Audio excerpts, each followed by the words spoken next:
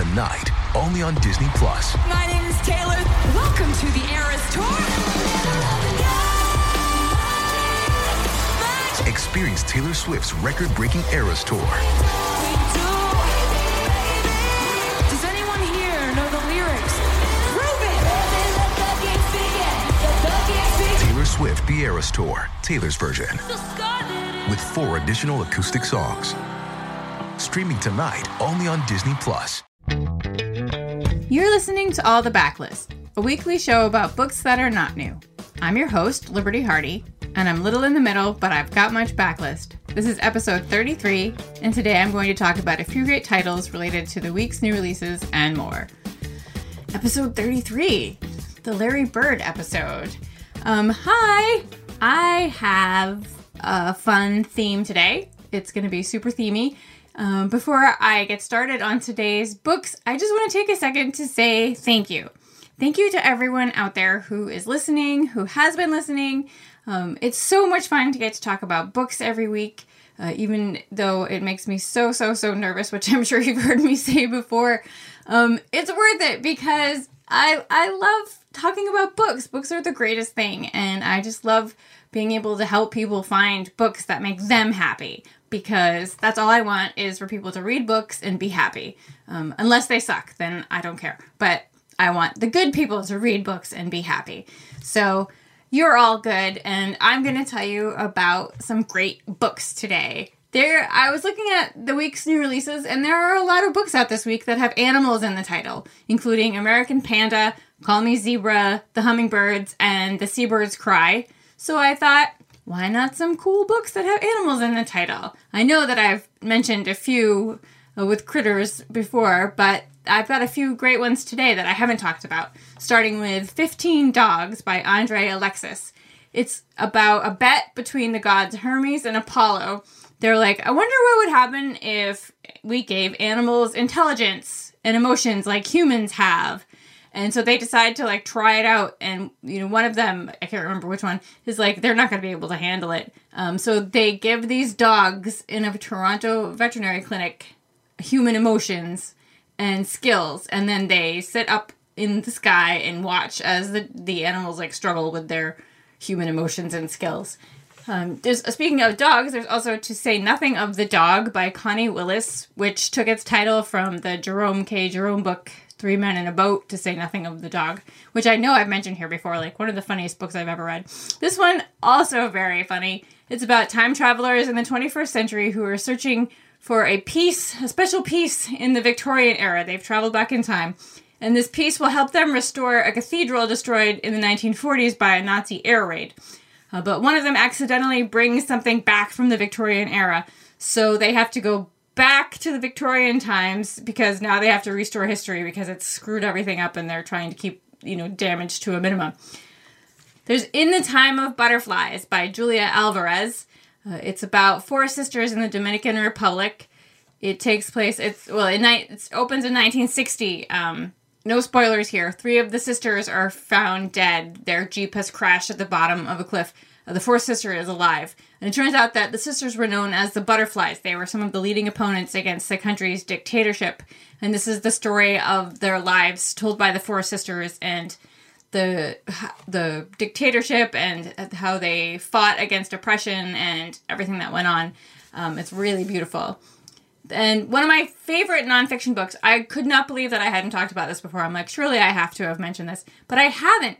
It's The Tiger, A True Story of Vengeance and Survival by John Vallant. It's so good. It takes place in Russia's Far East. And I say take place, it's a true story. It's the true story of this Siberian tiger who was wounded by some hunters and went back and found some of them and turned them into little snap cakes. Had a personal vendetta against these hunters that had wounded it.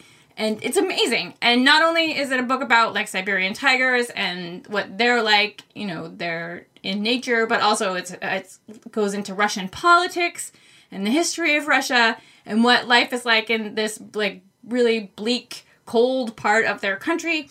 And also about pine nuts and how pine nuts are so important to the Russian economy. It's completely fascinating. I loved it. I could not believe how good it was. There's also Archivist Wasp by Nicole Corner-Stace, about a young ghost hunter who is an archivist. She makes a deal with a ghost. She's going to help him hunt for somebody he's looking for in the underworld. And in exchange, she will be in the underworld, which none of the other archivists have ever done before, which will give her more knowledge than any other archivist has had. And she thinks it'll give her a leg up because people are trying to unseat her. So it's so weird and really, really good. There's The Antelope Wife by Louise Erdrich, which I read a long time ago. And so I'm hazy on the details, but it's a family saga about a woman who changes the lives of two families and about their history and about culture. Really, really good.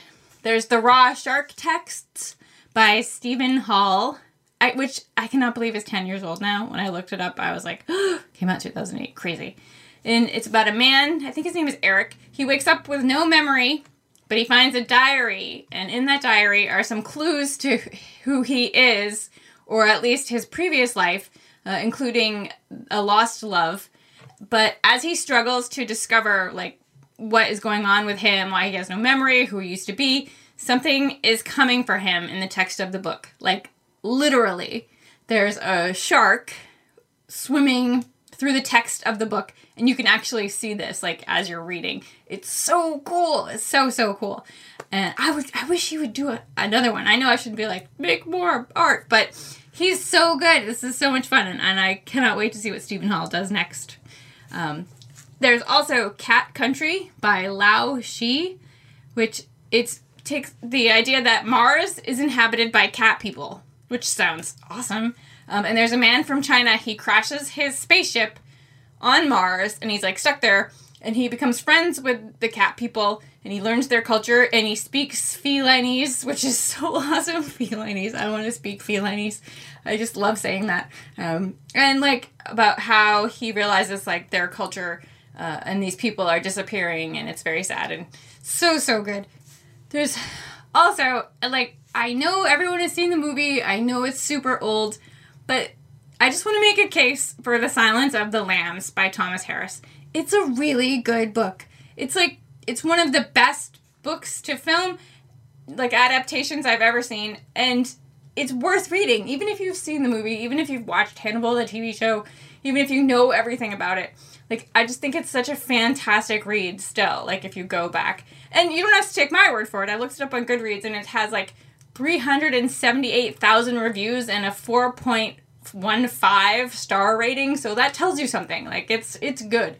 And I just thought it was worth mentioning because it's got a lamb in the title. It's really, really fun. So, if you have, a couple free hours like you do, check it out. And that's it. That's it for me this week, book lovers. You can find a list of the books I mentioned today in the show notes by visiting bookriot.com/allthebooks. And if you're a fan of all the books and you want to give us a treat, you can leave a rating or review on Apple Podcasts. It helps other book lovers to find us. And if you want to see pictures of my animals, Steinbeck and Millay, or see pictures of all my books, you can catch me on Twitter at Miss Liberty, on Litzy_Liberty, and on Instagram at Franzen Comes Alive. I'll be back on Tuesday with Rebecca Shinsky and all the books to tell you about the week's great new releases. So have a great weekend, kittens, and happy reading.